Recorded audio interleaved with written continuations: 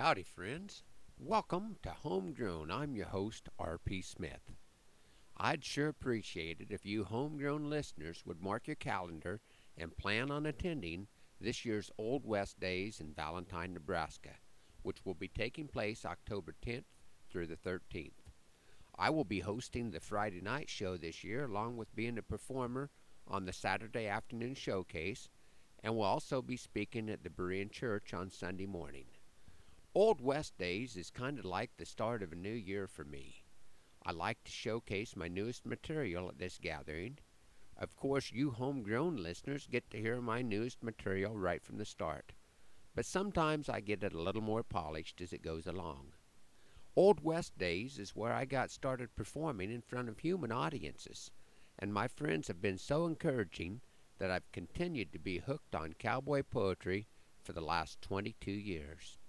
I cannot tell you how much I appreciate the folks that put this event together and the friends that I have made through Old West Days. The Lord has truly blessed me through this event. When I attended the first Old West Days, I think I had a total of 9 poems, and I know that one of my favorites, titled Morning Person, was part of that early collection. My wife's just not a morning person.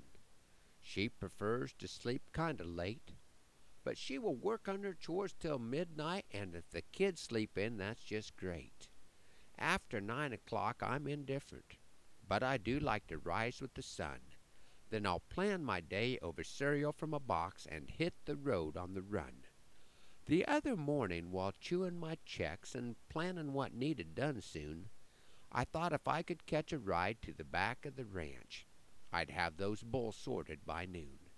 So I stuck my head in the bedroom. Beth mistakenly opened an eye. I said, "Honey, since you're awake, can the trailer we take to the backside? Let's give it a try." Jimmy was saddled and loaded. My plan was starting to swing. Beth stumbled to the truck. I was really in luck. I was nearly ready to sing, 'cause we got to the backside by sunup. Now that's a good early start. I pulled and the drive turned that rig around, its company and mine soon to part. Out I hopped and went for the tailgate. Beth scooted over and took my place. Then the click of a gear rang clear in my ear, and panic came over my face.